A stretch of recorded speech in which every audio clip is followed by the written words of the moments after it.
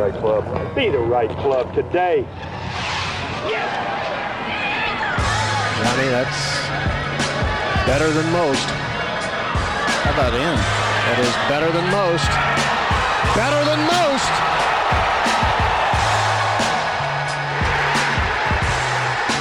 Expect anything different? Ladies and gentlemen, welcome back to the No Laying Up podcast. Solly here, Sunday afternoon in the Kill House, sitting here with my main man, DJ Pie. Been a little while since you've been on a recap, bud. Happy to be back. Happy Sunday to you and yours. And, of course, here to share many, many thoughts with us, especially on the LPGA. This guy was jacked up for the Race to the CME Conclusion Tour Championship this week. Big Randy calling in from Denver. Hello, Randy. How are you? Hey, guys. The race is over.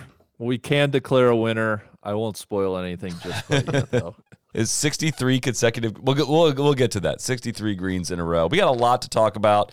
There was a golf swing made today that was maybe the most significant golf swing that we've ever seen in golf history. A lot of different golf going on in different parts of the world. It is the holiday season is coming up here, and you can infuse the spirit of that season into your wardrobe and golf game with a little help from Travis Matthew. They got stocking stuffers like golf towels, head covers, and golf gloves. They've also, of course, got polos, pants, outerwear. It's time to be merry with 20% off your next Travis Matthew order. Discover the perfect gifts for everyone on your list, including yourself. You can shop for yourself on Christmas. There's no rule against that. We recommend checking out the Heater Series golf collection and Travis Matthew's new Heater long sleeve polo. Perfect for any winter golf occasion. Between new winter layers and your favorite staples like the Zenna polo, getting into the holiday spirit has never looked so good. Head to travismatthew.com/radio and take 20% off your Travis Matthew order at checkout when you use code NLU20. That's 20% off your entire order at Travis Matthew, TravisMatthew.com/radio. Use code NLU20. Just one T in Matthew. Just one T. Don't forget. Yes, all one word as well. DJ, we had a little conversation before we got going on what to start with here, and it kind of breaks my heart a little bit to do it, but I think we start with the cat. I've always said, the cat, a lot of people talk about what moves the needle. I say the cat is the needle. Wow, golly. And if you use that, must credit DJ Pie. With a capital I-S. Yeah, he is the needle. Or you can put asterisks around the is if you want to emphasize. Truly Jarring to see that pop up, right? Well, I'd like to withhold the right to make fun of everyone for talking about this, yet also talk about this first, okay? Of course, yeah. It was truly shocking. I feel like either there's so much shocking stuff going on all the time that you don't ever feel shocked, or there's never anything quite this shocking to just see the cat pop up making golf swings. I don't know how to, I don't really even know where to start with it. I was, I don't know if joking is the right term, but it was talking to you guys before he came out. I mean, the guy, he literally drove his car off a cliff. I was pretty resigned to the fact that, okay, hopefully he lives, and he might not play golf again. That's totally okay. And that was and he looked like a golfer. Randy, did this get you excited? I don't know. Maybe it's the Christmas season coming. Sometimes I feel like this time of year I have a black heart, but Randy's heart is three sizes too small. Literally could not care less. Big guy or small heart. Hard to tell. I mean, why is Tiger? Why does he want to play golf anymore? That's what I can't figure out. You want to get on the super cynical block? You should ride that. This was all a ploy to show off that launch monitor he was using.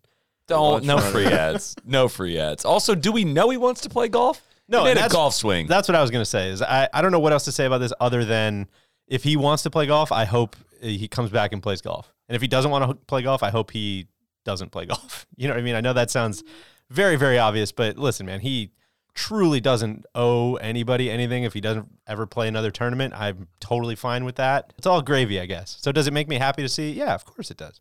But does it, am I holding out for oh my God, now he's for sure going to win at St. Andrews? I don't even, no. Anything that happens, happens. It's all gravy. I didn't think about said it. Now he's got to win at St. Andrews. Got to be the favorite, though, right? He's got to win. For sure he's a favorite. Did I lay it better? Maybe. I'll never declare him done again. I don't care. He might be 75 years old, and I still think he has another run in him after what we saw winning the 2019 Masters after being declared dead many, many times in 2016 and 17.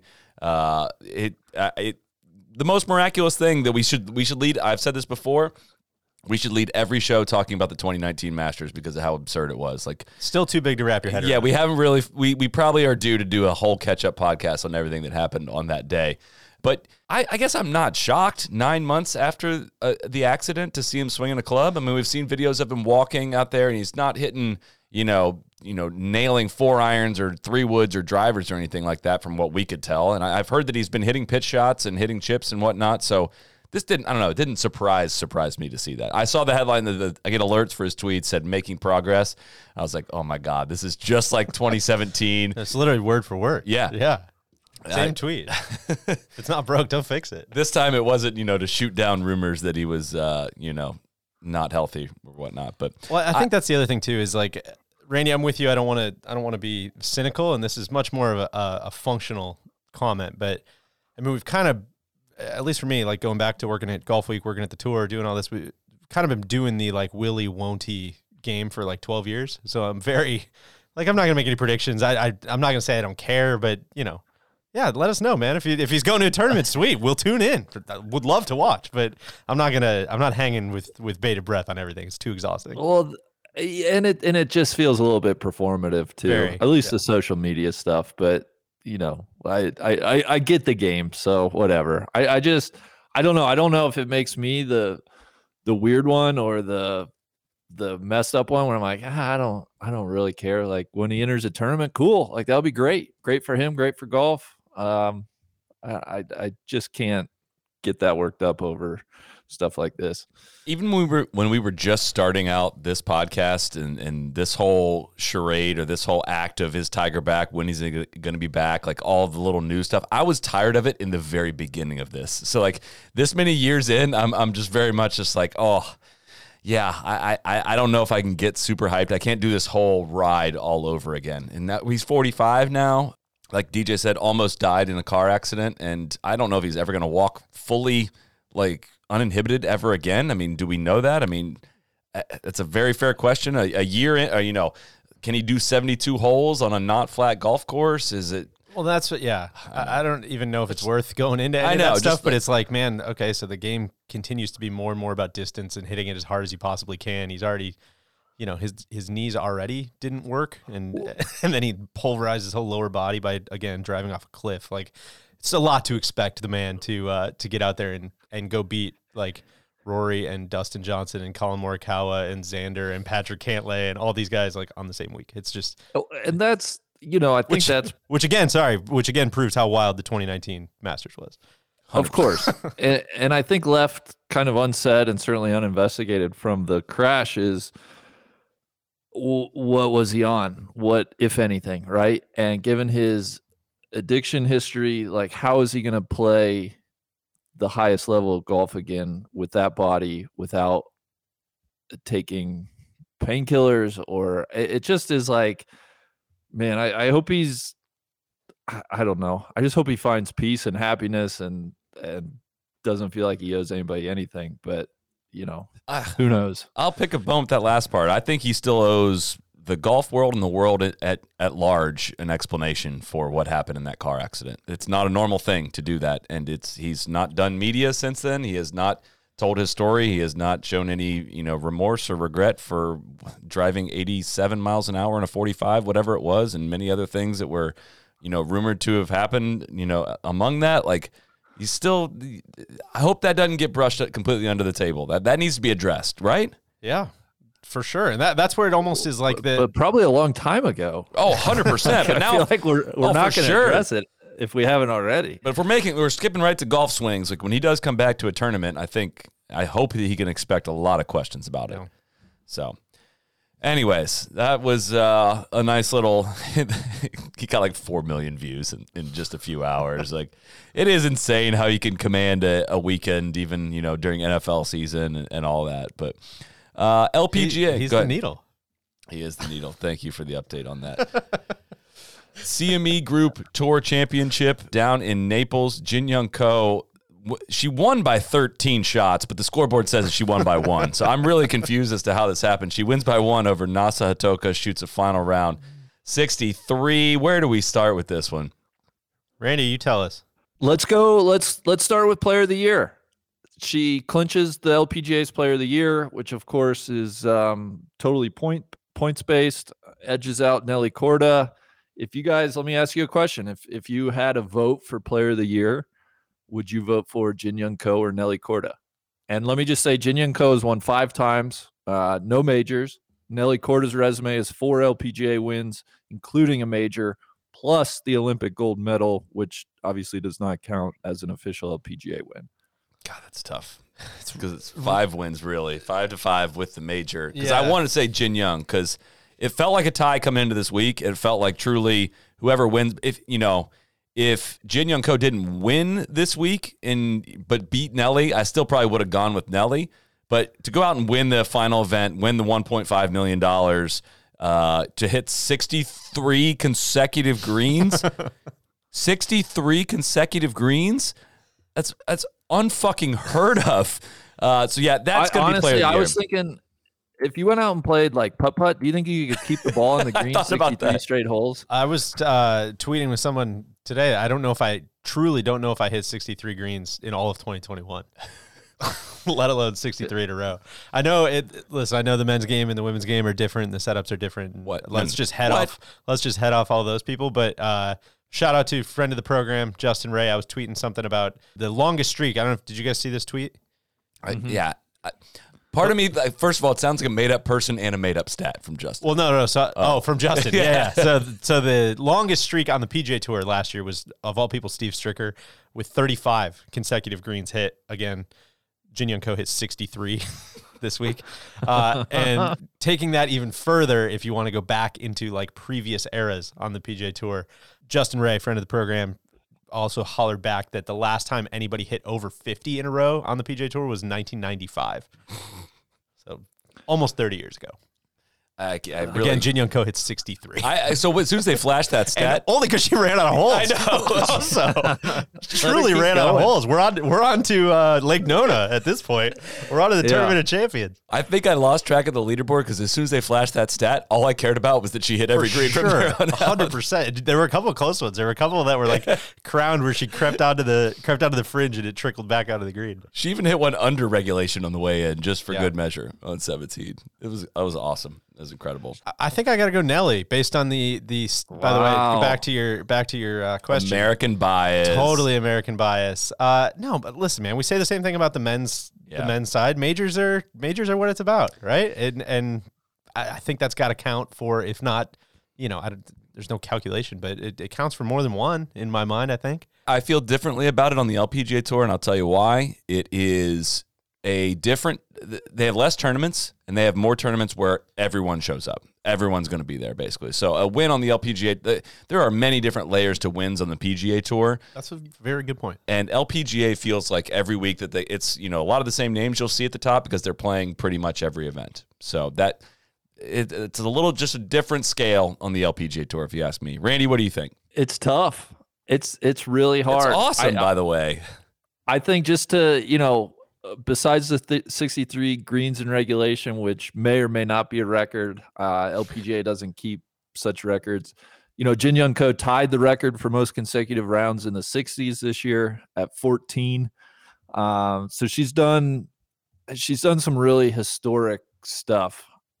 I in the interest of being consistent, though, I do have to agree with you. I remember arguing on behalf of Mickelson some years where, like, if you capture a major, that has to be worth more than just one regular win. So I think I would give it to Nelly, but I have no issue whatsoever that Jin Young Ko is the winner. I do think Jin Young Ko has proved. I think when she is on and at her best, I think it's world class. I don't think anybody has a higher gear.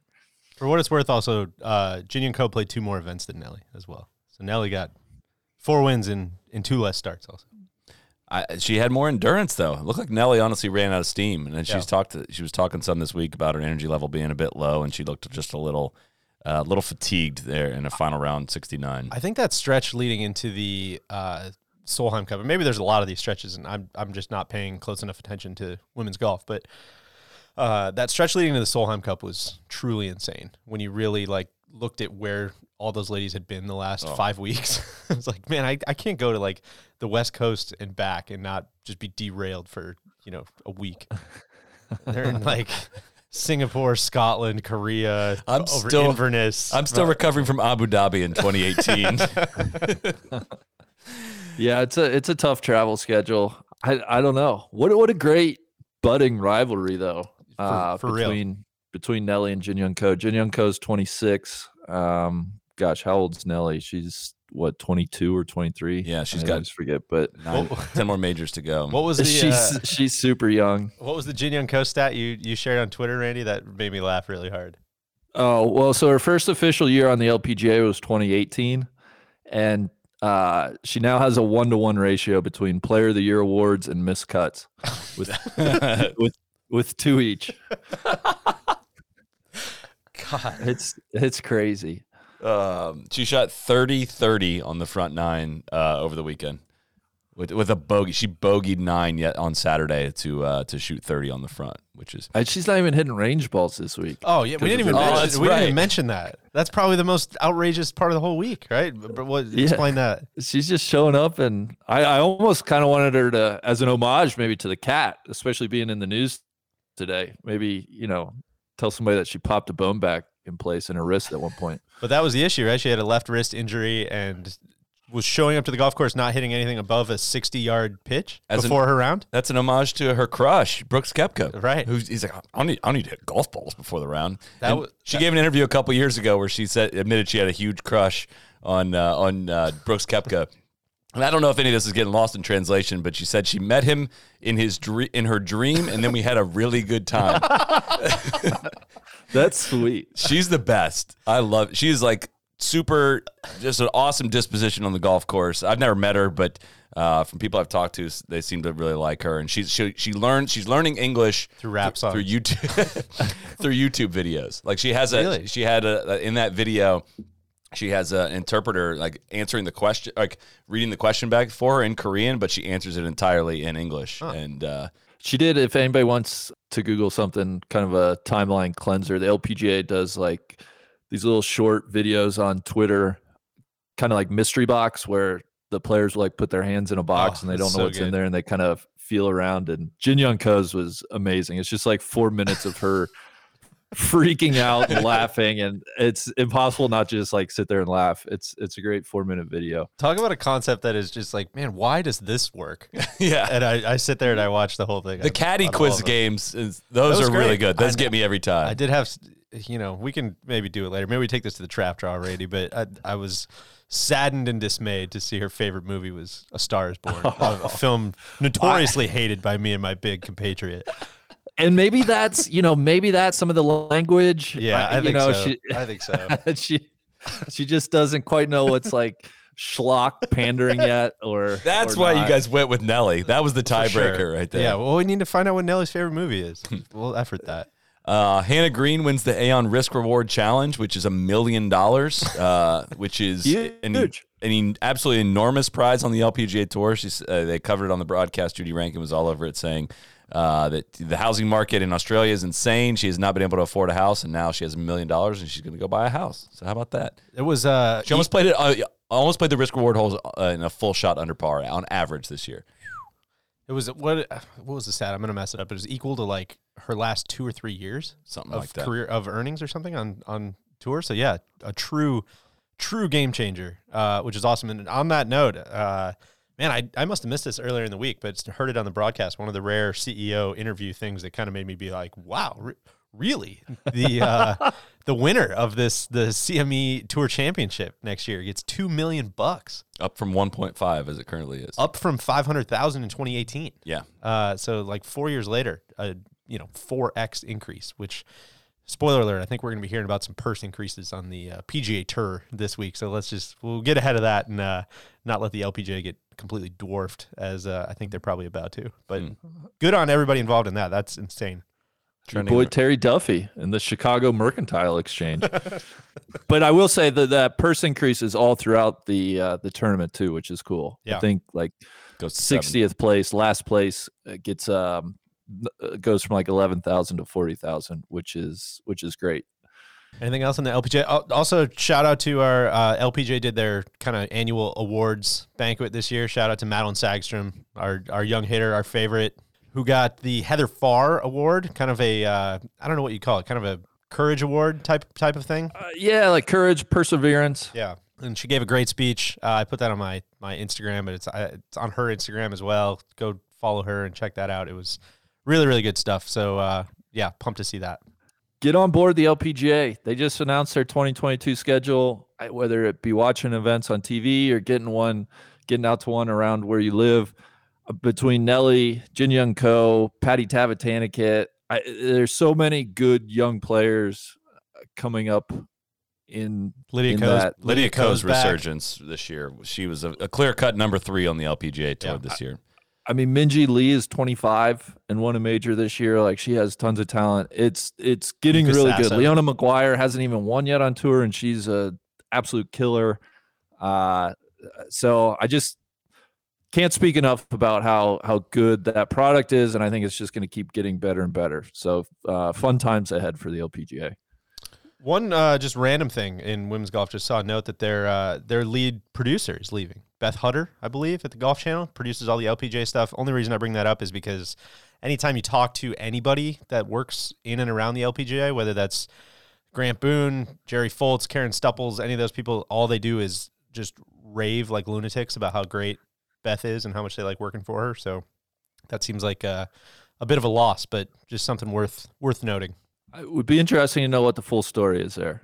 And maybe it's nothing nefarious, but it does seem like Beth Ann Nichols had a line in her story about it. And I don't know if it was a quote or if it was kind of a point she was making, but it's strange to see someone leave a job like that basically only about 4 or 5 people on the planet get the chance to do. And she's kind of leaving. We can do it. We talk about it every week. Sure. We would totally be able to do that. We couldn't even get the fucking mics turned on today. But she's leaving what seems like her peak. And I know she was able to do some major championships this year, and she was, I think, probably at the head of the all-female broadcast, which was at Randy at the ShopRite, maybe? Yep. Yes. And yeah, so just kind of, I don't know, I guess disappointing from a fan's perspective to see that, but if that's what she wants to do and she wants to spend time with family, then good for her. But worth mentioning. Maybe Chris can check in with his Aunt Molly, figure out what's going on. We'll talk about it Thanksgiving this week. Speaking of Thanksgiving, be thankful for food, family, and free bets. That's right. Not only is that the greatest transition in No Leg Up podcast history, the DraftKings Sportsbook, an official sports betting partner of the NFL, has a Turkey Day no-brainer you can't miss. New customers can bet just $1 on any Thanksgiving NFL game and win $100 in free bets if either team scores a point. If Sportsbook isn't available in your state yet, you can still get in on Thanksgiving action, make your first deposit, and play free for millions with DraftKings daily fantasy football contest. Your boy cashed again. Did you kick some ass this week? Cashed. Yeah, way to go, man. man. We are on a heater. DraftKings is safe, secure, and reliable. Best of all, you can deposit and withdraw your cash whenever you want. Download the DraftKings Sportsbook app now. Use promo code NLU. Bet just $1 on any Thanksgiving NFL game and win $100 in free bets if either team scores a point. That's promo code NLU this Thanksgiving at DraftKings Sportsbook, an official sports betting partner of the NFL. Must be 21 or older, New Jersey, Indiana, or Pennsylvania. Only new customers only. Restrictions apply. See DraftKings.com/sportsbook for details. Gambling problem? Call 1-800-GAMBLER. I get the big breath in to get the Indiana, and we don't need it anymore. You've got your endurance built up. I think next going across to the European tour, Dude Perfect World Tour. Is that starting the new year? DP. I don't know. Who cares? Colin Morikawa has started the DP here early. The European Tour mainstay.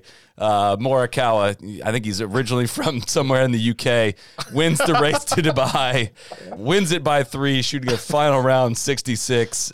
Spiritually, he might be from Scotland or something like that. You know, he really seems to connect with the soul of the game. 100%. I think he might be the youngest Tom Morris. Hey, when are we going to see this guy make his way over to the States here for, Yeah, we'll see him playing in some real competition. See what happens. Do you guys know how many sole European Tour events he played this year? 3. It was 3. Yeah. He finished 68th and 71st in 2 of them. And, of course, wins the event this week to win the race to Dubai. So just to break that down for people, so, of course, the British Open, his victory there, counts as a massive W. I guess his win at Concession. The concession. I wanted to say Succession, amped for 9 o'clock tonight. His win at Secession counts. So yeah, that's kind of where. And then of course his win at the DP, the Dude Perfect World Tour Championship, also counts. Let's get it. You guys are. He was hucking balls from the rooftop and stuff. It was awesome. My nephew is super into it. No, I will say, shout out to the dudes because my 9-year-old nephew went to a live show in Louisville and they were exceptionally nice. Met him like pre-show, and my nephew absolutely loves it. Love that. That's really nice. Can you guys believe it was 1-2 Americans racing to Dubai? How about that, I was man? more shocked Billy Horschel finished second. Unreal.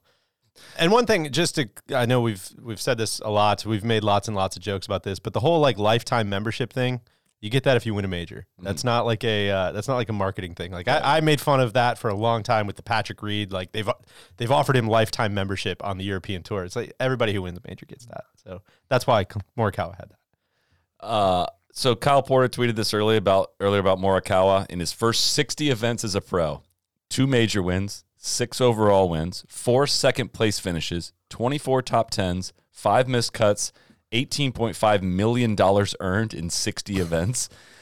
First to 2 majors in 8 starts since Bobby Jones. First American to win the race to Dubai, and 3-0-1 at the Ryder Cup, all while having negative strokes gained putting. Wow. That is patently absurd. And he's not like dominating off the tee either. Like his iron play is truly that good that he gets some hot weeks with putter. He's winning 10% of his starts as a pro. Well, I think the thing that jumped out to me the most is 24 top 10s and 60 starts? Yes. That's good. Without being able to putt. That's really good. Oh, gosh, yeah. It just seems like it's... But it's kind of an indicator, right, of like it's never going to be like he's not going to go out and miss a bunch of cuts, right? Like the ball striking is going to seemingly keep you in every week. And it's just kind of a matter of whether you're going to finish 30th or, top 3, depending on the putter. And it's only got 4 measured rounds so far in 2022. So just 1 start this fall, but it shows him at almost a full stroke gain putting so far in this fall. So if he's truly has maybe turned a corner with the putting here from July on or whatnot, that's worth noting because that means world number 1. If he can putt average, he's the best player in the world. When he does get the putter going, man, it's really fun to watch. And I won't lie and claim that I watched this tournament live, but I did watch the European Tour's kind of packaged up highlights video, and when he did it at the Open Championship, but when he starts making those like 15, 20 footers, because he hits it to 15, 20 feet on every single freaking hole. When he starts running those in, man, he's so fun to watch. He's like superstar fun to watch. When he starts making 15 footers, he can cancel Christmas. Truly, he's in the open field. He's bucking wildly. You know what my favorite part about Morikawa is flair for the dramatic, or seeming flair for the dramatic. I really like that about him. He seems special. Dude, I'm so with you in that. I know this is going to be debunked by every like strokes gain thing, and it's just luck and blah blah blah variance, yada yada yada. But dude, he truly seems like he just steps up and like hits amazing golf shots in amazing moments, right? Yeah. I mean, going back to Harding Park, going back to the Open, like even today, like some of those 3 woods he hit, dude, they're just on ropes. It's so awesome to watch. It's amazing that I don't know. He's got the weirdest record in terms of marrying up stats with like his win record, right? Yeah. Like the data golf numbers don't have him as one of the top 10 best players in the world, like on strokes gained and stuff. It's interesting though, because he doesn't. Well, I don't know why. Big Tone wasn't in the field this week also. I think so to your point, like when he needs to hit the shots to win, he does it, right? Yet there's many weeks that he's forgotten about and just kind of just there, right? But which is 100% like my favorite player to watch. You know what I mean? Like it's the best. It feels very Spiethian. And I was going to ask, because I don't know the answer, so I'm not setting you up here, but was Data Golf, like, were they super high on Spieth when he was winning majors? I don't know the answer to that, but Spieth and Morikawa are right next to each other in their rankings at 17 and 18 right now. Yeah, I think I know which one I'm taking. If we're doing a heads up bet going into the week, it's Morikawa. I don't downplay Jordan's season though. It didn't finish great. kind of petered off there towards the end of the year. Teetered off. What do you say? I don't know what that word is. Petered out. Petered out, something like that. But at one point, he was second to Rahm in these rankings in terms of like strokes gained. Like the dudes that are getting out of all the dudes in the world, like he was the second best at getting the ball in the hole this year. Besides the dudes. Yeah, but exactly. Who can get any kind of ball in any kind of hole. You know who did not put it in, get any kind of ball in any kind of hole today? The rib. Rory McIlroy. Sad Rory. It was Mad Rory. The shot on was that 15 or 16? 15. The little wedge that is basically going to land a foot and a half behind the hole and probably one hop and stop. Instead, it clanks off the flagstick and bounces back in the bunker, like an impossible bunker shot. Not that that's why he lost. I mean, he got completely run down by Morikawa, and where'd he bogey, like 3 of the last 4 or something like that? European Tour does not. Their scorecard does not like collapse anymore. I'm kind of confused on how to get into his hole by hole here, but I think he bogeyed 3 of the last 4. Not good. Tough. It's not going to get it done. And then was photographed after the round on his phone inside the clubhouse with his shirt ripped from the collar all the way down to his nipple. I don't know if this is a shout out to Harry Higgs of any kind, or if this is the new Nike style, which one Twitter user has suggested. And apparently he snapped a club today too. Like, this is kind of out of character for Rory. And I don't know if I'm kind of laughing about it, but I'm kind of like, dude, that seems I don't know if misplaced is the word. Like, he just won the CJ Cup. I had an otherwise great week this week, and it kind of makes me wonder about, does Rory feel at this point in his career it's win or bust, and anything else is going to be incredibly frustrating? If that is the case, man, that is not a great way to go about week to week, if you're asking me. Yeah, I don't know. That's a good point. It's, as always, I mean, I am psychoanalyzing and totally guessing. Retweets do not equal endorsements here, but from the outside looking in, man, it just seems like there's a lot on the mind, right? And I think you saw that at the Ryder Cup. I think it just seems like Rory goes through a lot of, very understandably, like a lot of very extreme highs and lows. And that kind of felt like what we saw today. The passion, I think we all, it's such a fine line. I think we've all been begging to see more passion and fire from Rory. And so, I can't fault him for ripping his shirt or throwing a club. I mean, I think in the broader context, it's probably win or it doesn't really matter, right? For Rory, like that's just how good he's been. And it's maybe unfair, not, it's tough for him, but I think historically speaking, a tie for second, a tie for third here or there, like, it doesn't really do much. It's how many wins can he amass? The only thing I'll say is, like, is that how good he's been, or is that how good he was? You know what I mean? Well, I'd also like to correct myself. I wonder if it's getting to a boiling point of... He didn't break a club today. That was Rex Hoggard's tweet. Was referring to a club that he has previously snapped. I was confused. I had it locked and loaded. Almost the super bad GIF. That was like 8 years ago, asshole. People don't forget. But yeah, it's like, all right, come on. These are fairly isolated incidents with the rib. I don't know that we really need to be referring to him hucking the club in the Doral Lake in like 2016. I don't know if that had a huge impact on today. This guy, got some run there on the social medias. Shout out! I gotta, Sal, you're not gonna like it. I gotta give a huge shout out to Tour Miss. Nobody gets in Sally's ass like Tour Miss on Twitter. Just constantly farting at him for not being on site and in person. It's the absolute best. So I was so chuffed to see that tweet get some run. Your response? Any response would take me like 30 minutes to explain. It is true. It's unprecedented amount of ass hitting from Tour Miss. God, just search it. It's awesome. It's awesome. Constantly blowing up solid. You're not even here. When we broke the Rory Trump story in 2017, we were also having a little bit of fun on Twitter. We did like a fake tweet from Trump calling us fake news.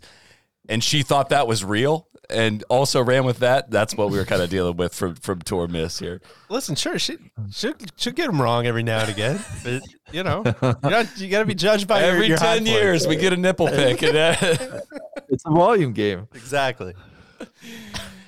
The RSM Classic. Taylor Gooch, fine young player, good friend of the program, Max Homas, who's been raving about Taylor Gooch for quite some time. Truly. Asked him today, just kind of what do you like about his game? What impresses you most? He was just effusive in his praise of Taylor, the way he ball strikes it, the way he plays in the wind, which I guess obviously makes sense for him winning this week in Sea Island. But yeah, Max, a world-class ball striker in his own right. It's a true game recognized game situation. So he's kind of been telling us that for about a year, 18 months. Like, hey, it's only a matter of time for Taylor, and he got one today. Can't say I watched it, but I'm happy for him. His first ever PGA Tour doing win. it. I respect that. His first ever PGA Tour win, that's fun. Good for him. Max makes him sound like a young Tony Finau. No, you just like come on, Big. We can't abuse it. Have to try, just have to squeeze it in there, and even when it doesn't apply, like you're hurting your own stock here. The same stuff Max says about Tony Finau, he said about Taylor Gooch. I honestly, I would like to hear Max say something, even privately, something bad about somebody. Well, he also does that. We're just not allowed to say that. I went up. There's another thread you're not on, Randy. Did a lot of stuff about you. Tyler McCumber also almost shot 59 today. He had a wedge into 9, did not stick it close. Shot a final round 60. Denny McCarthy, that's cool, man. Really cool. Yeah. Denny McCarthy in the wind and the shit yesterday lipped out his second shot into 18 to shoot 28, and then ran one over the edge.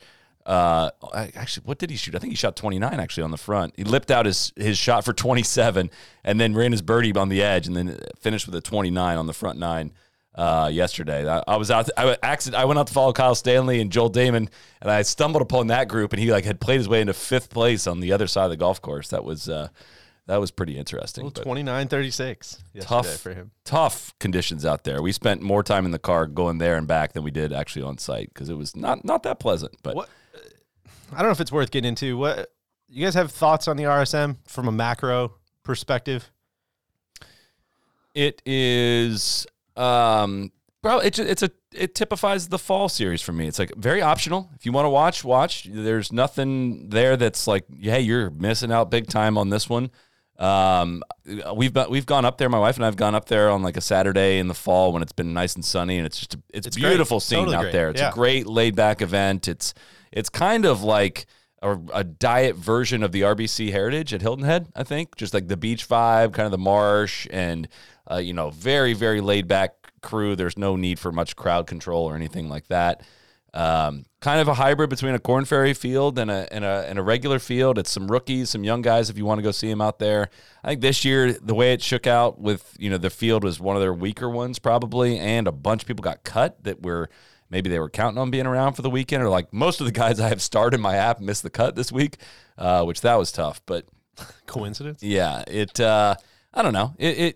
It's not much of a. This is the last full FedEx Cup point event of the year, and it does not necessarily end with a bang or send you off into the break with a bang. But I enjoy going. I think it's an interesting tournament. I think what I have a hard time squaring in my head is I agree with everything you just said. I've been to this tournament, I don't know, 6 times, 7 times. Always really enjoy being there. Everybody who's on site is having a blast when the weather's good.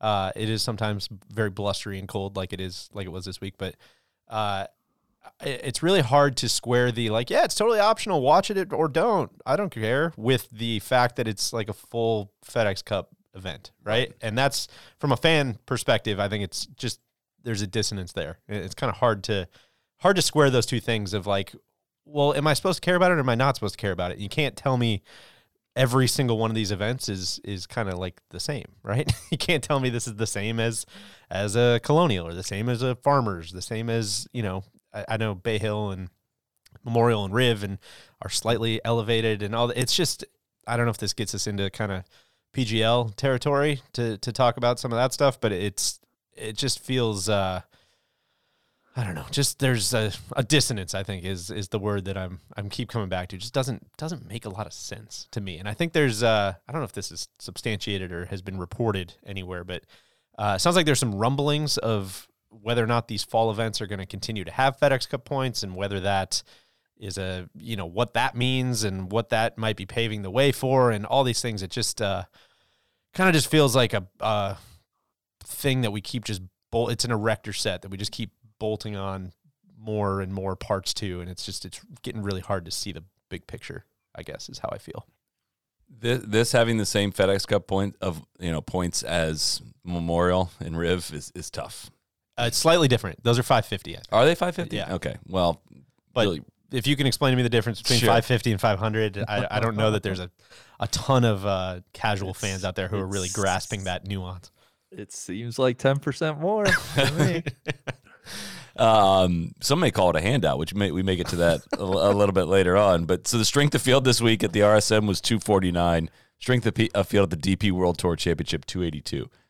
Not that far off for their championship versus a small little PGA Tour get together, if you will. But I think some change to the fall series would benefit a lot of people. I don't think it needs to be a PGL. The PGL conversation, I think, is different to say, like, hey, let's do a fall sprint series. Let's just do people can play as much as they want, go for a $2 million bonus at the end of the fall series, or it can mean you're fully exempt for an extra year or something to win that fall title. Dangle something, but I know, as soon as I say this, it's like, well, shit, this kind of screws the events there. It's like, give some of the big guys a chance to take some time off if they want it. Well, this is the thing that it clicked this week, as we were talking to somebody, and I was kind of embarrassed. I had never thought about it this way, but for, the last 20 years of watching golf, I think I would have heard what you just said and screamed like off season. This makes no sense. Shut it down.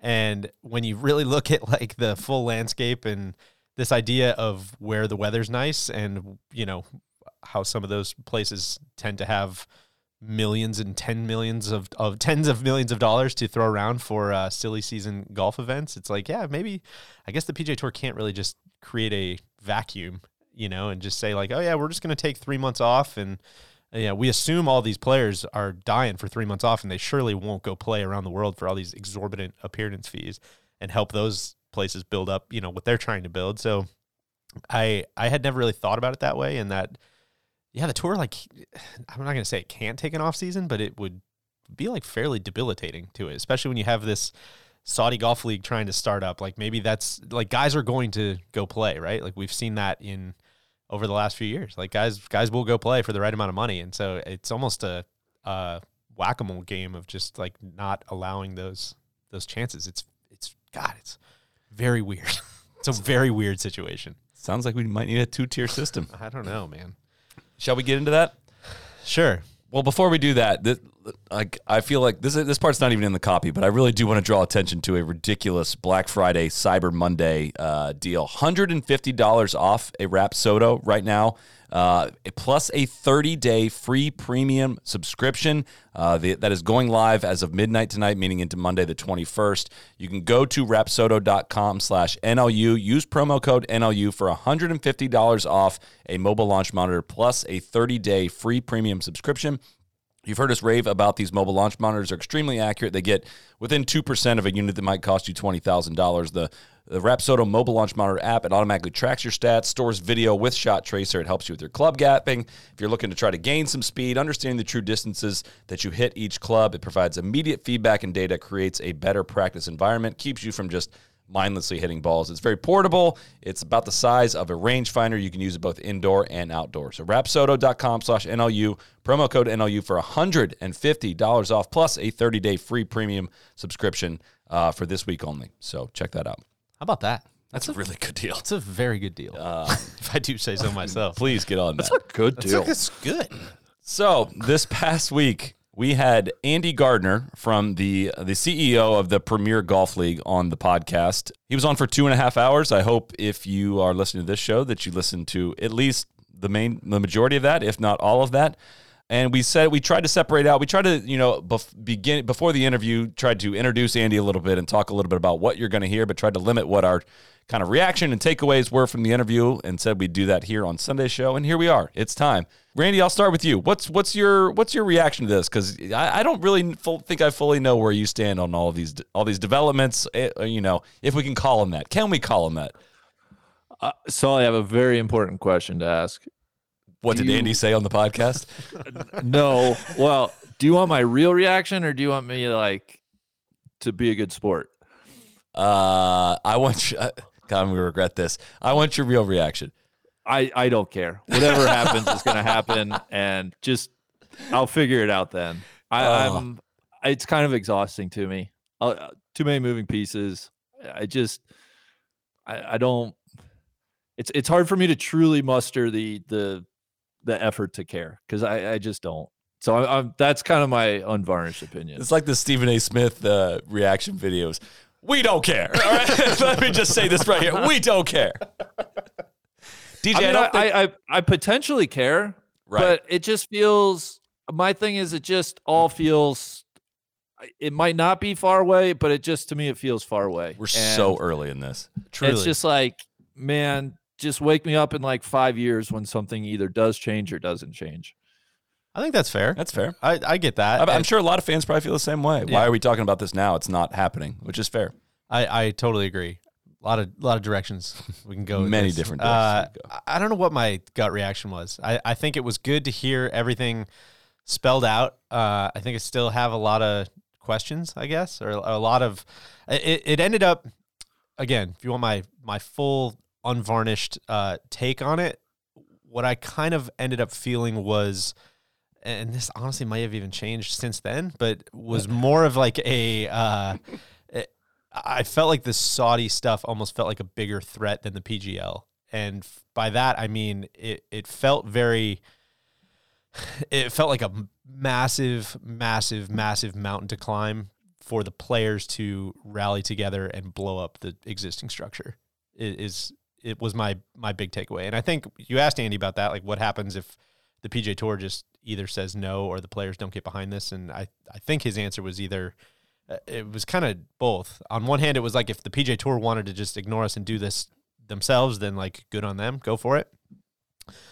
And which more on that in a minute.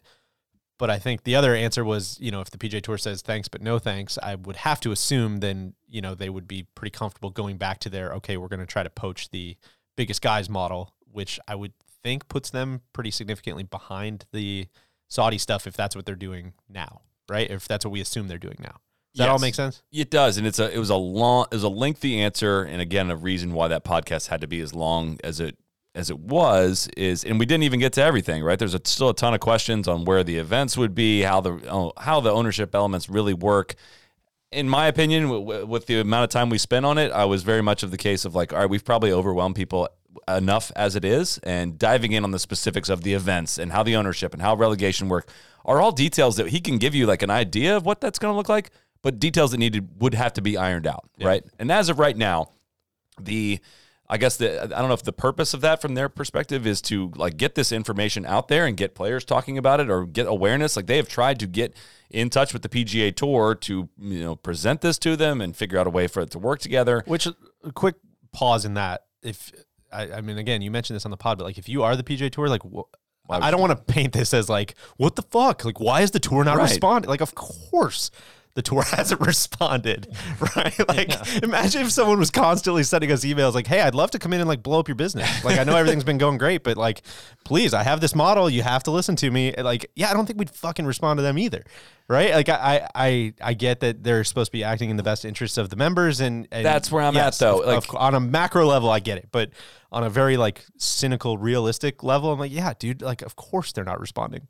Which brings into question, if I'm a player on the PGA Tour, it brings so much of the structure of the tour into question, right? Because if this proposal's out there, and if let's take their word as gospel for here, if there's $9 billion being left on the table, half of which would be owned by PGA Tour members, and the PGA Tour executive branch would not hear them out on that, Like that would be a big issue for me if I'm a tour player. And of course, like maybe if you were a tour player who took the time to dig in and understand what's going on, which is again a very cynical view from me, but I'm skeptical that that's going to happen. Do you know what I'm saying? Like I just it's a really big barrier, I think, to get everybody rowing in the same direction on an issue that takes 2.5 hours to spell out on a podcast. I don't disagree. I think that podcast was a big step in that. I do too. I totally agree. And I think there is a way to do it if the right people are, I don't know, man. It's, I was joking before we came on. Like it seems like my very exceedingly limited knowledge of things like this. I mean, it seems like they basically would need to stage like a hostile takeover of the PGA Tour, right? Like they would need to essentially have the players vote to say, we need this Andy guy in charge, rather than trusting the PGA Tour to do something similar themselves, right? And I know there are limitations on what the tour can do based on its structure and how they can, whether they can divide things out and kind of make like a 2-tiered unequal system. I know there are limitations, and he did a good job of explaining a lot of that stuff. But again, I'm not saying it's not going to happen. I'm not saying there aren't things moving behind the scenes still, and I'm sure there's a billion things I still don't either get or know that are shaking behind the scenes. But it does seem like they would have to, at some point when push comes to shove, it seems like the PGL's way forward would be for the majority of PGA Tour players to say, we want this guy instead of Jay, right? Which seems like a big boulder to push up the hill.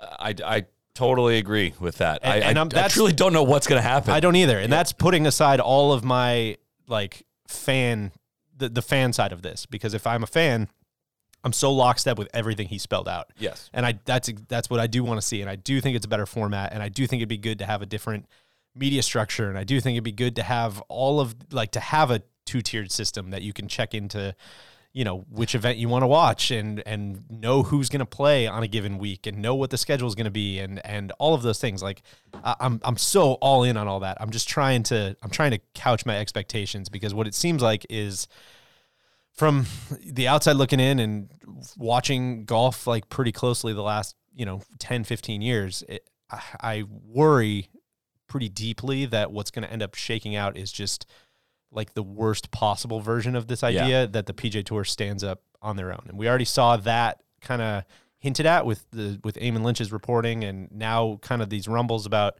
whether FedEx Cup points are going away in the fall.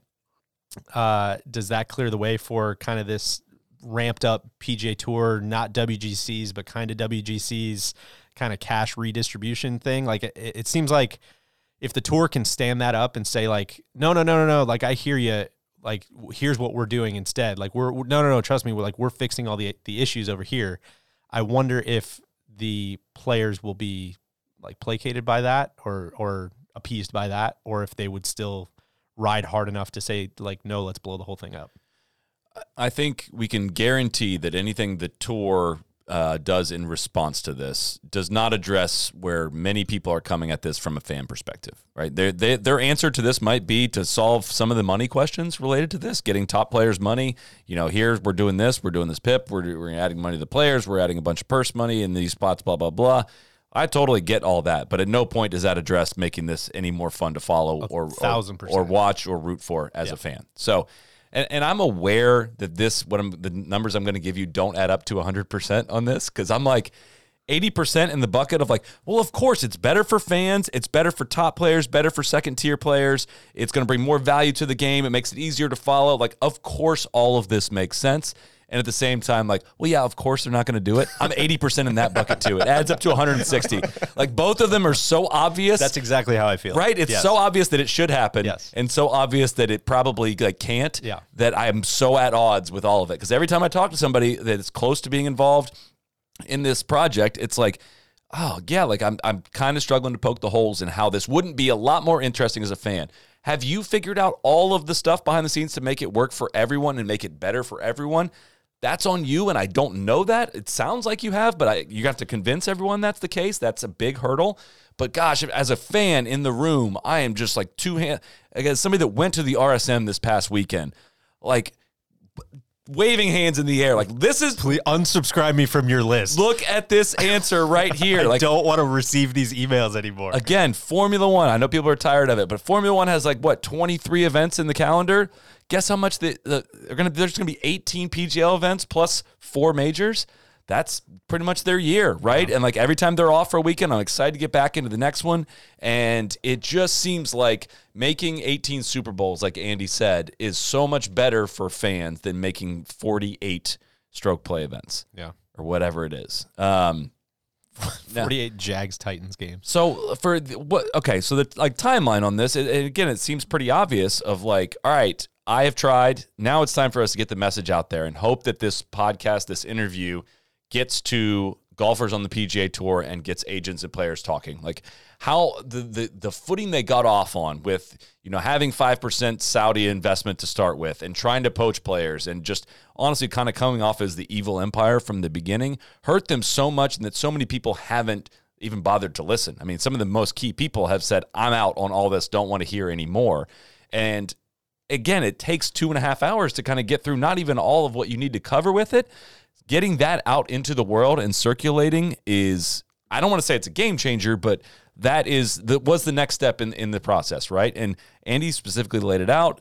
We've gone away from the poaching model. Here's the reason why. Chicken and egg problem. So many problems. Leaving behind the 169th player in the world was something that a lot of top players were not comfortable with.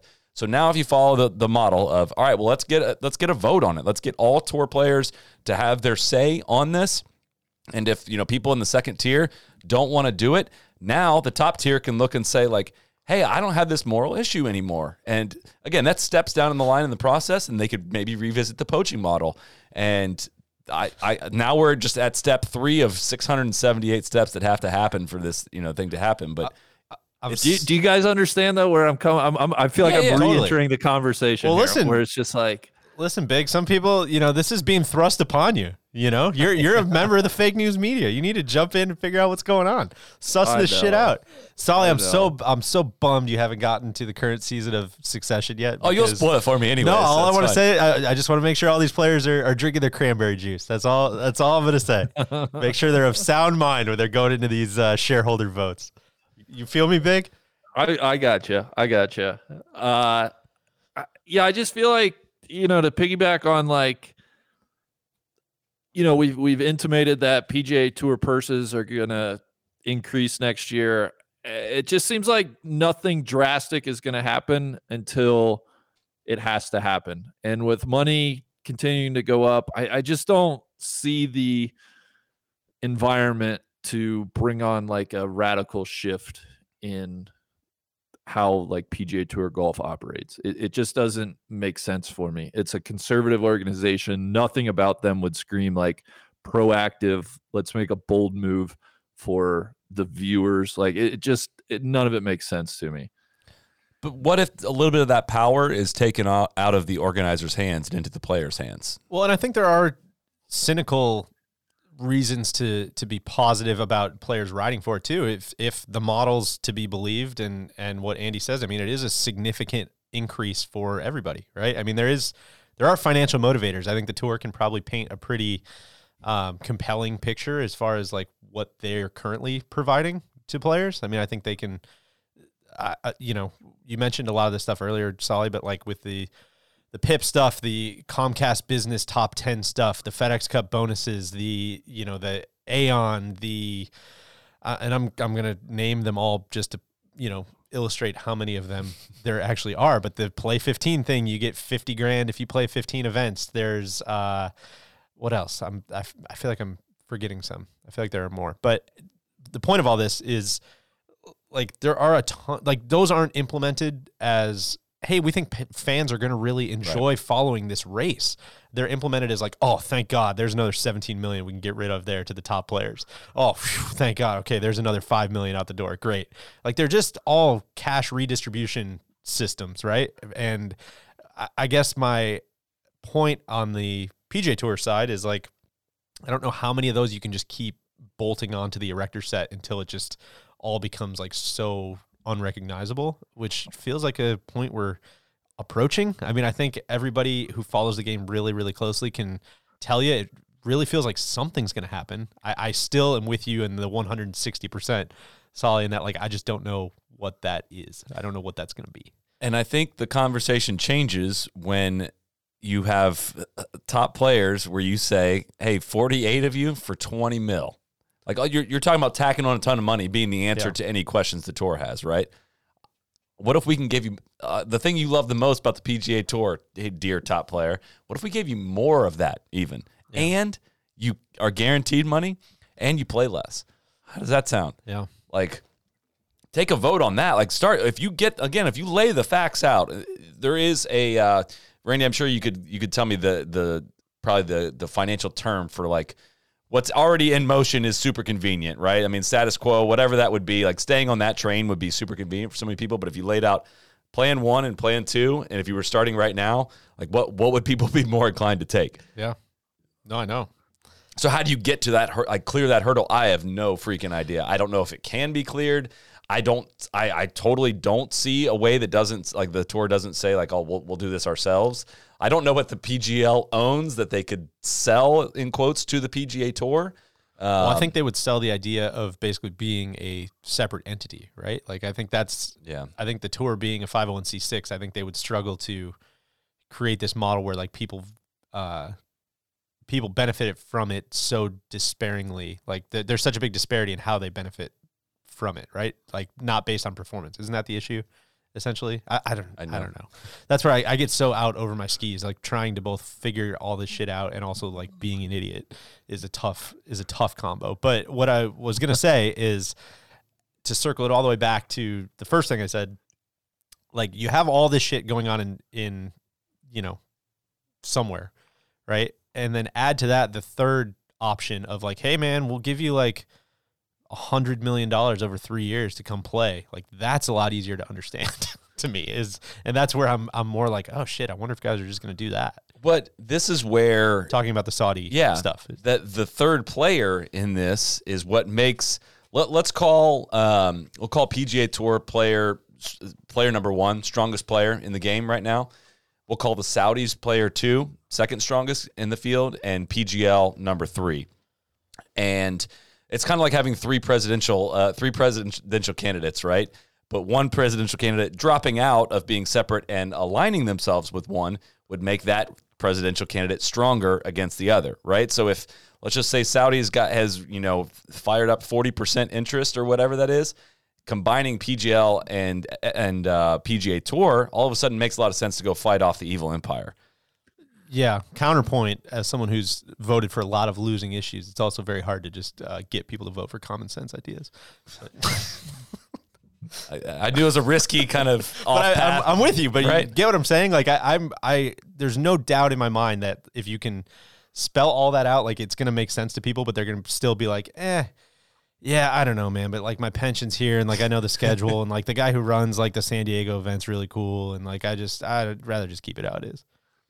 Which of those two forces is stronger is going to be super interesting to watch.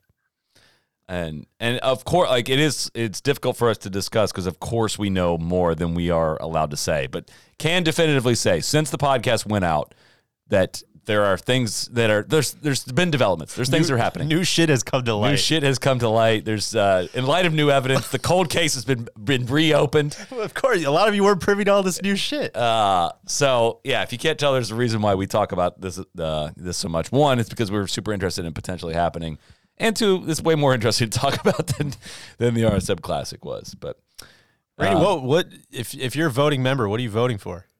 So somebody asked me this. I was having coffee with a friend and they're like, well, I was ranting like a fucking lunatic about all this stuff and trying to suss it all out. And they're like, well, what do you want to happen? What are you rooting for? And I was kind of like stopped in my tracks. I'm like, yeah, I don't, let me get back to you on that. I gotta think it through. I mean, it's pretty chaos. Easy to answer, which I think we're going to get. I think we're going to get the chaos. I'm scared we're going to get the worst case scenario, which is we'll kind of piecemeal some of these ideas together, make a shitty team series that's guaranteed money and just be half-assed. And this is not a half-assed thing. Yeah. And I think there's a lot of precedent. Like Andy did a great job of laying a lot of this out and going through and reading all this stuff too. Randy, sorry, I know I asked you a question and then totally cut you off. No, it's all right. But there is a lot of like historical cycling going on. It seems like there's a lot of, we've been here before, and on one hand, there have been some breakaways when that's happened. Like the original PGA of America, PGA Tour split is a precedent. Like Andy did a good job of explaining all that. But we've also seen the PGA Tour just kind of like fight off a lot of these threats, right? And we've seen a lot of that with the coup that he talked about in 1983. We saw it with the WGCs. We've seen it with the FedEx Cup. We've seen it with like all these different things. And so it's kind of like which precedent do you want to believe is going to be the one to rely on? Randy, what are you rooting for? Well, as a fan, I think leave the majors alone. I still want to see him play at Riviera. And other than that, I'm for any change that makes professional golf more interesting. I think the week-to-week stroke play is just maybe not the greatest formula. So I'd be all for a shakeup from a fan's perspective. I think what I just get stuck on is, if this PGL idea is so great, the PGA is just going to take it and use it, which to your earlier point, like Andy seemed to be okay with. But I that's where I have a little bit of a hard time. It's like, oh my gosh, it's such a good idea. Well, it's like, well, if it is that good of an idea, the PGA will just take it and run with it. I always struggle with like what the PGL as an entity like brings. And that's where it's the most powerful thing in the world, right? It's an idea. I think the best chance for the PGL to happen is, again, to follow this step where it's like, we came back to the table, we tried to work with you, we brought it to a vote, you didn't want to. All right, now it's like top players, let's revisit this. Like, do you want we'll revisit the chicken and egg problem? Do you want to take a leap and come do this over here because we're going to put up $20 million a week? And Kokrak might come. I'm like, so, hey, Koepka, do you want to come do this? JT, do you want to come do this? Rory, Tiger, Phil, do you guys want to come do this? Because we're going to put up the money. We got the money.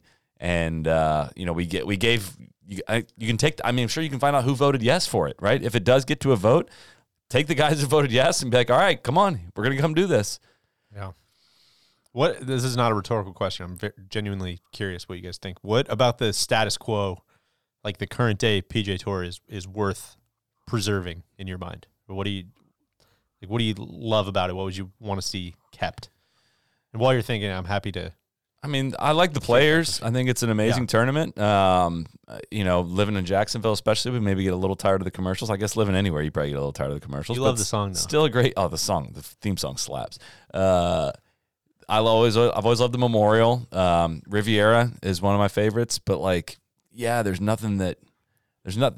It's always situational, right? It's like, all right, we got Spieth and Reed going head to head this weekend. Like, I got to make sure I tune in for that. Like they could do that at the Honda. Yeah. And I know Spieth doesn't play the Honda, whatever. But like, if it doesn't matter what tournament that is, I'll tune in to watch that. Right? That's situational stuff. And the idea would be, you get more of these head-to-head matchups, these storylines that build out and play out right in front of us. Like, how freaking rare was like Tiger versus Phil in a real showdown over the course of 25 years? 3 times. Right? And so like actually kind of manipulating a little bit so it's more likely to happen, and just keeping my attention for, you're just going to keep people for longer, right? You get a little worn out by like, maybe this will come down to, something really exciting at the end, and it often doesn't. I don't know. What do you think? I think this is a bad answer, but I'll explain why. I think the relegation aspect of it is something that's supposed to be great. The whole like you've gained your card, you've lost your card is supposed to be an awesome part of the year, and has just become unrecognizable over the last 15 years, right? With whether it's giving out more cards, whether it's the amount of money that people who keep their card like still end up making. It's painted as this complete like storybook win or go home thing, and it's pretty false. It's great on the Korn Ferry Tour, but I think a change on the PGL would bring a lot more of that, which would be great. I like I don't know. This is kind of a cheese dick answer, but I like the community aspect of it. I love the places like Moline. I love like the that has hosted the John Deere for a really long time, and the people who host that and who put up, the host organizations that put up these tournaments, I think is something that makes the PGA Tour like very unique and very, very cool. I think that would go away, but also kind of not. And that's the whole other thing is I do struggle. I'm sure Andy would be able to explain this, but how his model works, but I do struggle a little bit with the whole, no, there's going to be a massive thing that everybody's going to watch over here, but also like the rest of the PGA Tour stays exactly the same. I don't get how that works from like a media standpoint. I would not be interested in watching those events. How often do you want to watch like just week to week Corn Ferry stuff? Like that's what it would become, I think. So I do struggle with that a little bit. I think it'd be very awesome to watch as the year winds down, like who's going to get promoted to the PGL. I think would be fascinating. That would be really cool. But I don't get how like a year-long media deal works for all those kind of like left behind guys, the guys from 50 to 200. I don't totally get how that would work. His part of the top 48 guys already winning 55-60% of the purse anyways, and so having a remainder purse for that group, how that makes somewhat sense, and also combining that with the European Tour now becoming the DP World Tour, getting a re-upped a sponsorship and some structure in place for the next several years goes to show like that tour does not have the top players in the world on it, and there's money available to be played for those guys. Totally. Fan interest, I think, is already a problem, right? So I'm not going to sit here and say like, hey, next tier of PGA Tour golf is going to be super interesting to fans, but that's already a problem. So that's what I was going to say. We were kind of joking about this earlier in the week. Like we've alluded to this a number of times. It sounds like it's going to be announced this week that a bunch of purses are going to go up, and pretty exorbitantly. And it is crazy to just think about like doing all of that for these events that are going to get like a 0.6 rating or something like that. It's just, it does make you scratch your head. So yeah, maybe it's truly like, it doesn't matter. And if there's money to go around, it doesn't matter if people are watching it or not. I don't get how that works, but maybe people smarter than me can explain that. I can totally see it being, again, I hate going back to Formula One yet again, but like you wouldn't, Formula One's so massive, right? The revenue's so massive that I understand it to support Formula 2, Formula 3, and W Series, and all kinds of other parts of racing. Total sense, but like, do those, and I don't know the answer, do those have any kind of like media deal, or does nobody care? Like, are these just going on and kind of like existing just to exist? I believe they do. Like, you can subscribe to the F1, whatever, and watch it if you're a diehard fan and whatnot. But I think it's a little different. I know you know this, obviously, but it is different having those spread across 18-hole golf courses all over the country. It's a lot different than just having your same cameras in place on a Wednesday instead of a Sunday, right? Yeah. No, I agree. It's not simple, but it's also like, hey, this top thing is so big and does filter down to other levels, that the idea being like, let's package this top level of this in an entirely different way and see what we're able to do distribution-wise through the rest of the tour. And what's interesting is I think it does get back to what I was saying about the RSM, where it's like it does truly become like, yeah, man, either like watch it or don't. Like I don't care. But rather than trying to be like, no, but it's like the same as, these other big events that you love. No, this is just as good. What are you talking about? This is great. Come on. At least that would go away, which would be nice. Josh Elliott. I don't know if this is the Glorious Madness. I don't know if this is Glorious Madness. Josh R. Elliott. Dream PGL course rotation. There's 18 events, 12 in the U.S., 6 international. Well, so I think one thing he alluded to, again, this is all very, very pie in the sky, and we're taking Andy's proposal at its word, which comes with its own risks, I guess. But I think what he said in there is kind of like you'd have the option to take like some of the best PGA Tour events and make them PGL events, which, Randy, to your point, I know you said you want to watch Riviera. I don't know if you care about what the format is, if you like watching it as a 100 and whatever it is now. Mean, I don't think it's 156. Having the best in the world at Riviera would be the best. Yeah. I mean, I think that undercuts a lot of this discussion. Is at the end of the day, the most people just want to watch the best golfers in the biggest spots on the best courses. Like, that's why the majors are popular. Right. So as a fan, anything you can do to coerce or manipulate so that the best players are playing against each other the most often, that's a win. So yeah, sorry. Like Riviera being a PGL event would be sweet. I would love that. What else would be on that list for you from the PGA Tour? I mean, I think there should be obviously, I think a better balance of like visiting the world's great golf courses. Which sounds so cool. Like making the Scottish and or the Irish, the Australian Open, like making those full on like part of a world tour sounds like would subscribe. Yeah. Like Abu Dhabi and Dubai do not get me excited, any of that. I mean, Sandbelt, obviously, Royal Melbourne was one of the best professional golf events I've ever watched, that President's Cup. So obviously Quail Hollow obviously need to be in the mix there as well as a storied Belle Reve, of course, we need to get to. I don't think this tour becomes like let's do the Cypress thing, let's do Pine Valley now. No. It's just made for television. Like I think these things would be even enormous spectacles. Yeah. Like think waste management on like steroids. Like I think that's what they're picturing with these like in-person sections of these events. Yeah. Like I almost like maybe you have to build golf courses even for them that have size like amphitheater style seating, like waste management in more places. Like that's the only way to make golf really more exciting is to make it an even more exciting in-person spectacle, right? That you're like, I got to go to one. I got to go see one. Right. Which is where the I'm not super duper wild about the shotgun start idea. I'm not necessarily either. But I get why they do it. And if you were a fan going to an event that had a big, encircled par 3 amphitheater, it would be a lot better than going to the Phoenix Open now, which sucks when you show up at like 5 a.m. and nobody gets there until 9:30. I like the shotgun start maybe for the first 2 days. But one of the great things that PGA Tour golf has going for it is the most exciting stretch is the last 5-6 holes. Yeah. Right. And that's usually worth tuning in for unless it's kind of a runaway. So still giving us that steady stream of guys finishing. Yeah. Is better than like, all right, this putt's for the win. No, this one's for the win. Yeah. Like that's a little too much for me, I think.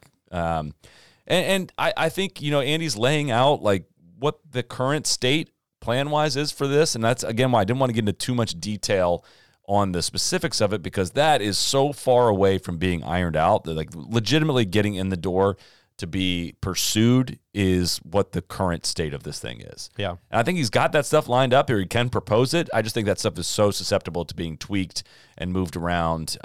Just it not being a breakaway league anymore. It's like the collaboration aspect is going to mean a lot of details are going to take a long time if it does get to that. So again, not to keep coming back to this, but the thing that kind of sits weird with me or leaves like a weird taste is this idea of how long that idea would take to come to fruition versus the Saudi, like, well, here's a bunch of cash on the table, man. Like, I don't know. I don't know what they're talking about over there, but like, here you go. Here's $100 million.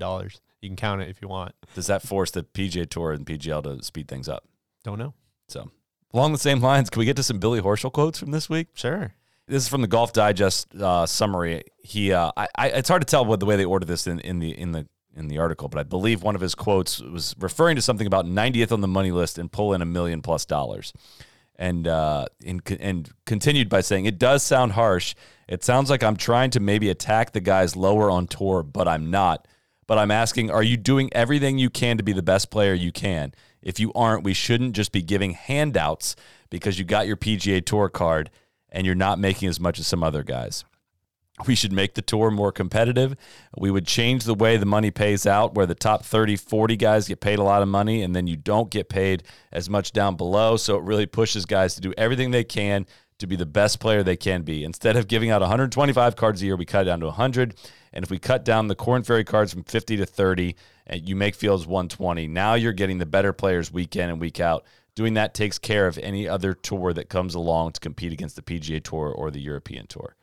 There's a lot there, first of all. I don't disagree with some of it. I love it. I disagree with one big part, that he's not ripping on the other guys on tour, the lower guys on tour. There's definitely a little bit of like getting to the mountaintop and scrambling to pull the ladder up behind you, which is interesting. I don't disagree about the number of cards, because I think the only pushback to that would be like, oh, it's all these great, it's these great stories when these guys get through and blah, blah, blah. I think that's a sliding scale and it's fairly arbitrary. I think wherever you draw the line, like there's going to be a line, right? So I think if it was only whatever he said, if it was only 100 cards instead of 125, I think it makes Wyndham pretty much the exact same, right? If not even a little more interesting. I don't know, man. I'm not sure.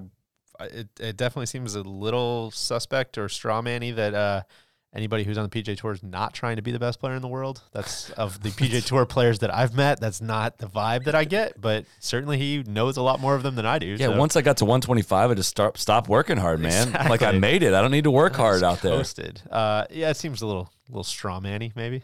So what I don't get is how all this math adds up, right? Because like they have trouble filling fields sometimes on the PGA Tour, right? So I think his answer would also need to include cutting number of events, right? Because if you're going to have this many events, guys are still going to want to take starts off, and you got to go down the line to fill it in with guys that have tour cards to have starts. Which I think gets back to, again, if you're the PGA Tour, like, is it really worth giving up a week on the calendar? Like, is that a positive for you or a negative? And I think my answer on that has changed a lot now that I've thought about it a little bit more.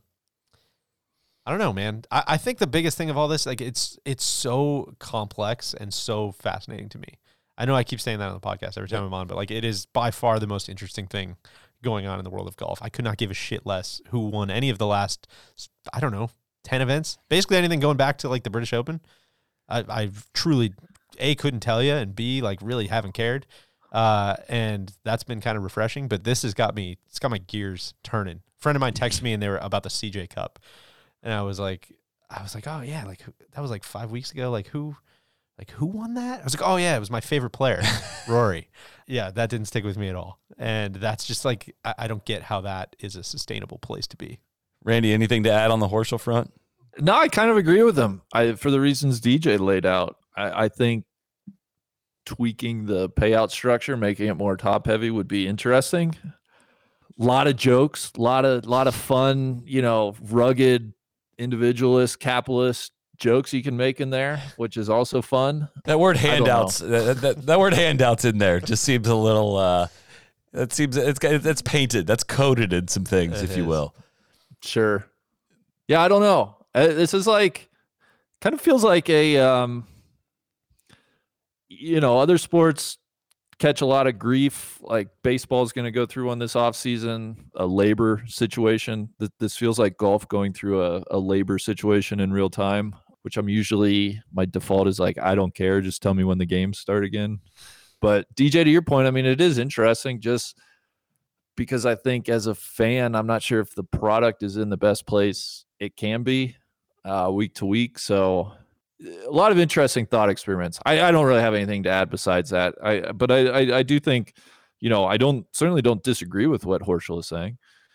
I think you kind of touched on something that crystallizes why this is so interesting for me, I think. And it's not necessarily like the structure and the playing opportunities and all the like mergers and acquisitions like type stuff. I'm with you on that, where it's like, dude, I'm an idiot and I don't get how this works. And so I guess just like tell me when we got something. What really sticks out to me, and I think the best justification I can make for why we keep talking about this, is that the best players in the world over the last 6-7 years have maybe or maybe not been sitting in rooms like semi-secretly talking about whether or not to blow up the entire structure of professional golf. Right. And that to me is like, holy shit, man, we should talk about what's going on here. Like, how has nobody else been talking about this for like 7 years? That's unbelievable.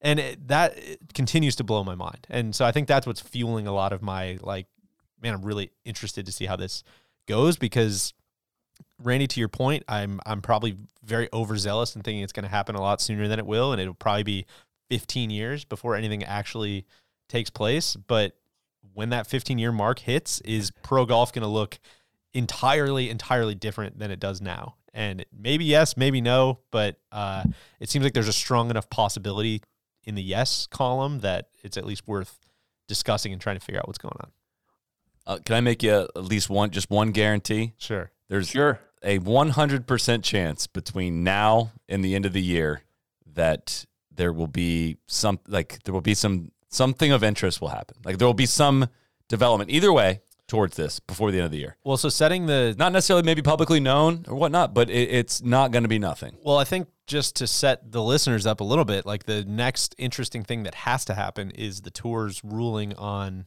whether or not they're going to grant releases for the Saudi Arabia event. Right? That's not till January, though. Right.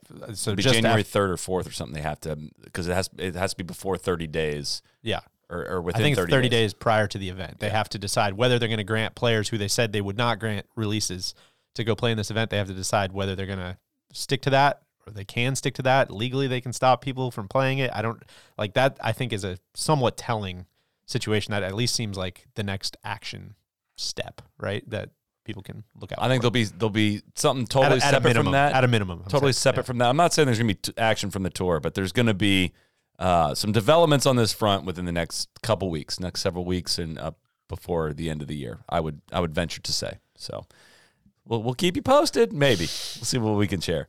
Randy, watch this space for further updates. Golf news Please coming. watch this space. Golf news coming. On the F1 note, another interesting development. Lewis Hamilton wins in Qatar, pulls within 8 points of Max Verstappen. The Mercedes looks a little spicy this time of year. I don't know. I'm getting nervous. It was a little bit of a snoozer of a race, but yeah, sets up a fascinating end of the season. And I don't know enough about like how these engines actually work, but I heard it summarized basically of like, so he took a grid penalty last week to replace the engine, and like the engine they have in there is, you're supposed, ideally you would make it set up for whatever number, 8,000 miles, so it could last a lot of races, but with only a certain amount of miles remaining in the season, they can make it like, all right, no, this thing needs to last us 3,000, and that's it. And that thing, so last week, Hamilton gets disqualified from the first qualifying before the sprint race, starts in 20th for that, and has taken a grid penalty for the engine, gets 5th in the sprint race from 20th, has to take the 5 places to go back to 10th, and wins the race. It was about as handicapped as you could have possibly been for a race, and he won it, and then pulled this week, and it was like, okay, well, he's going to win the race again. And I don't know if Max can beat him in either of these last two. I mean, he looks totally unbeatable right now. Where are they going? Do you know the last two? It's Saudi Arabia and will F1 grant releases? Abu Dhabi, I think, right? I think it right. finishes in Abu Dhabi, but a literal race to the desert. The constructors is really tight too. I know. That's just 5 points between Mercedes and Red Bull. So Bottas getting a lot of nothing. A lot of drama at the top. Yeah, that hurt. That's what when you were saying that, Deej, about like, I don't know who won 5 weeks ago or even like last week. It's like, well, the sport that entered our lives that we're not planning for, like, is what we care about. Who wins on Sundays? A little bit amazing. Yeah, they go. This was Qatar, and they go Saudi Arabia, then Abu Dhabi. So Saudi Arabia is not this weekend, but next weekend, and then it's right straight to Abu Dhabi from there. Saudi Arabia track is not finished yet. And they go there December 3rd. Randy, are you going to the Saudi Arabia race? Or are you going to watch on TV? Well, it's trying to work out some travel stuff. But we'll see. I'm hoping to make it. Can I make a quick Is there point? direct from Denver to Riyadh? That's Well, maybe I might go through Singapore. Just check out the airport. Can I make one point on this? Actually, as I went to Qatar this past week, a lot of people love to throw whataboutism questions when it comes to like Saudi Arabia and the golf events and all that. And well, you're supporting Formula One that's going to all this. Like, the literal difference is in what Lewis Hamilton said this week about Qatar, about how, like, first of all, he wore a rainbow hat or helmet this past week in kind of raising awareness for human rights issues in Qatar, and basically waved his hands and said, like, these countries need to be continued to be scrutinized for their human rights violations. And like, pair that up against like Brooks Koepka's quotes about the breathtaking views of the Red Sea when he goes to Saudi Arabia. And that's the literal difference between the two, of like getting money from a country to sing their praises versus like, he's getting money from the sport and competing in this country, but at the same time, like, standing up for what he believes in. I think that's a noteworthy difference that I just wanted to call attention to. I agree. Thank you. Big doesn't agree. It's nice. Well, no, I do. There's a very interesting, perhaps sad, hopefully not tragic, situation going on in women's tennis right now with China and a Chinese player that accused a Chinese official of sexual assault. And they've censored her on social media. Nobody knows her whereabouts in the last couple of weeks, and the WTA, the Women's Tennis Association, is taking a very strong stance against China. And to your point, a departure maybe from some other professional sports leagues. So if anybody is wanting to see pro sports leagues v some of these problematic countries, that's a story to keep an eye on as well. Interesting. All right, we have the match. What a way to end our golf podcast. We have the match coming on Friday. You guys excited for this one? Do you want to talk about the Brooks tweet? About the video? The thing about being rent-free? Yeah. Why wouldn't he be in Bryson's head? It's so bad. Like, how does the social media for this thing get worse? That seemed like it would have to. There were so many like designers that would have had to go into that. So Brooks tweeted a thing about like, do you rent or own? I'd live rent free in Bryson's head, and then there was this like super elaborate graphic, super elaborate that like zoomed in on his eye, and like into his brain. But it was his Brooks own in brain. his own head. And then he was like sitting on a beach. It made no fucking sense at all. It was the opposite of the point he was trying to make. And none of this matters. It's just like, yo, come on, man. Who's approving this stuff? What are we doing? Yeah, never underestimate how bad social media reps are. Remember Alexi with the Solheim Cup? Her social media had it played in Scotland. Yeah, and being in Scotland. I still go back. It's unbelievable. I don't know how you ever beat this. At Tiger Woods on August 22nd, 2018. It's on at Phil Mickelson. Mickelson replied, I bet you think this will be the easiest $9 million you will ever make. Tiger replied, think you will earn some bragging rights? It's tough. God, it's tough. I don't know how they squashed, like how they were managed to squash like the Bryson Brooks like very real thing and make it like as commerciable as possible. Like as fast, the speed at which they were able to do that for me, like actually caring about this to like, all right, yeah, I don't have it anymore. That was alarmingly fast. Not to make a semi-serious, although maybe stupid point. I think we need to watch that with the PGL as well. I'm all for more drama. I'm all for like better matchups. I'm all for all those things, but I'm not for manufacturing it because humans have proven they're not able to do that. Right. They are not able to like drum up fake interest and make it real. It has to be real. And so I am a little wary of some of the PGL like playing God type stuff, trying to make rivalries that don't exist or any of those things. You got to just have some restraint. Let the let the things play out as they need to. We're watching that closely. When has golf ever let us down on that front? I mean, come on, I got total faith. To be fair and balanced, if we're talking social media, we need to also acknowledge, I would have hoped you would have held Andy's feet to the fire on how bad the Twitter account's been. I know. I didn't get to ask him about that. I could have and should have. And it's not good. It's not great, but I think it's, again, part of their story that they've not done a great job of telling. It's a metaphor. It is a bit of a metaphor, but... all right, I'll be watching the match. I'll be tuning in. Maybe not live, but I'll catch some match. We'll talk about it. 12 holes is better than 18 holes. It's a lot better. I like that. I'll pop it on. We'll see what happens. Like. So, Randy, have a wonderful Sunday out in the West. Deej, you as well. Thanks everyone for tuning in, and we'll see you back here next week. Cheers. Be the right club. Be the right club today. Johnny, that's better than most.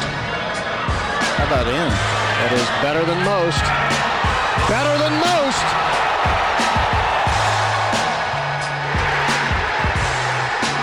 Expect any